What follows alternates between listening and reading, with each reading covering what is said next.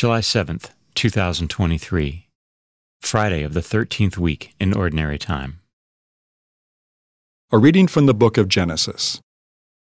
The span of Sarah's life was 127 years. She died in Kiriath-arba, that is, Hebron, in the land of Canaan, and Abraham performed the customary mourning rites for her. Then he left the side of his dead one and addressed the Hittites. Although I am a resident alien among you, sell me from your holdings a piece of property for a burial ground, that I may bury my dead wife. After the transaction, Abraham buried his wife Sarah in the cave of the field of Machpelah, facing Mamre, that is, Hebron, in the land of Canaan. Abraham had now reached a ripe old age, and the Lord had blessed him in every way. Abraham said to the senior servant of his household, who had charge of all his possessions, "Put your hand under my thigh, and I will make you swear by the Lord, the God of heaven and the God of earth, that you will not procure a wife for my son among the daughters of the Canaanites among whom I live, but that you will go into my own land and to my kindred to get a wife for my son Isaac." The servant asked him, "What if the woman is unwilling to follow me to this land? Should I then take your son back to the land from which you migrated?" "Never take my son back there for any reason," Abraham told him.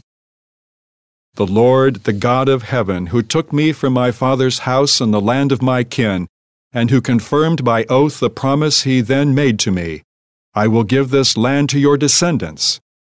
He will send his messenger before you, and you will obtain a wife for my son there.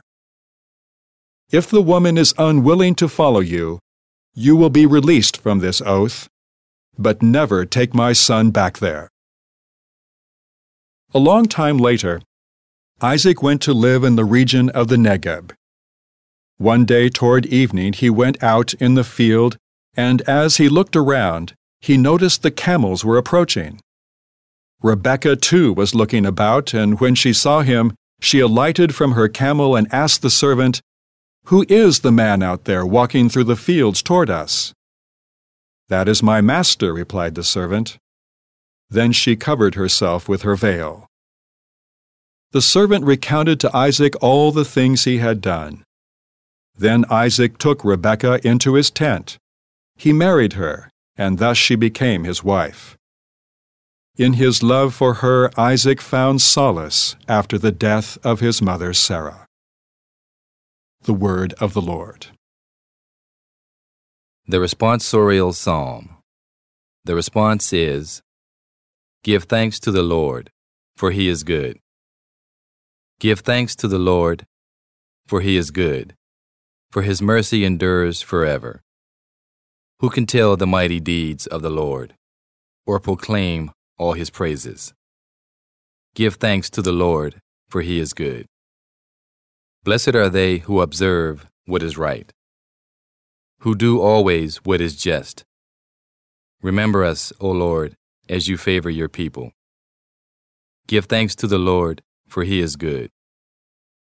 Visit me with your saving help, that I may see the prosperity of your chosen ones.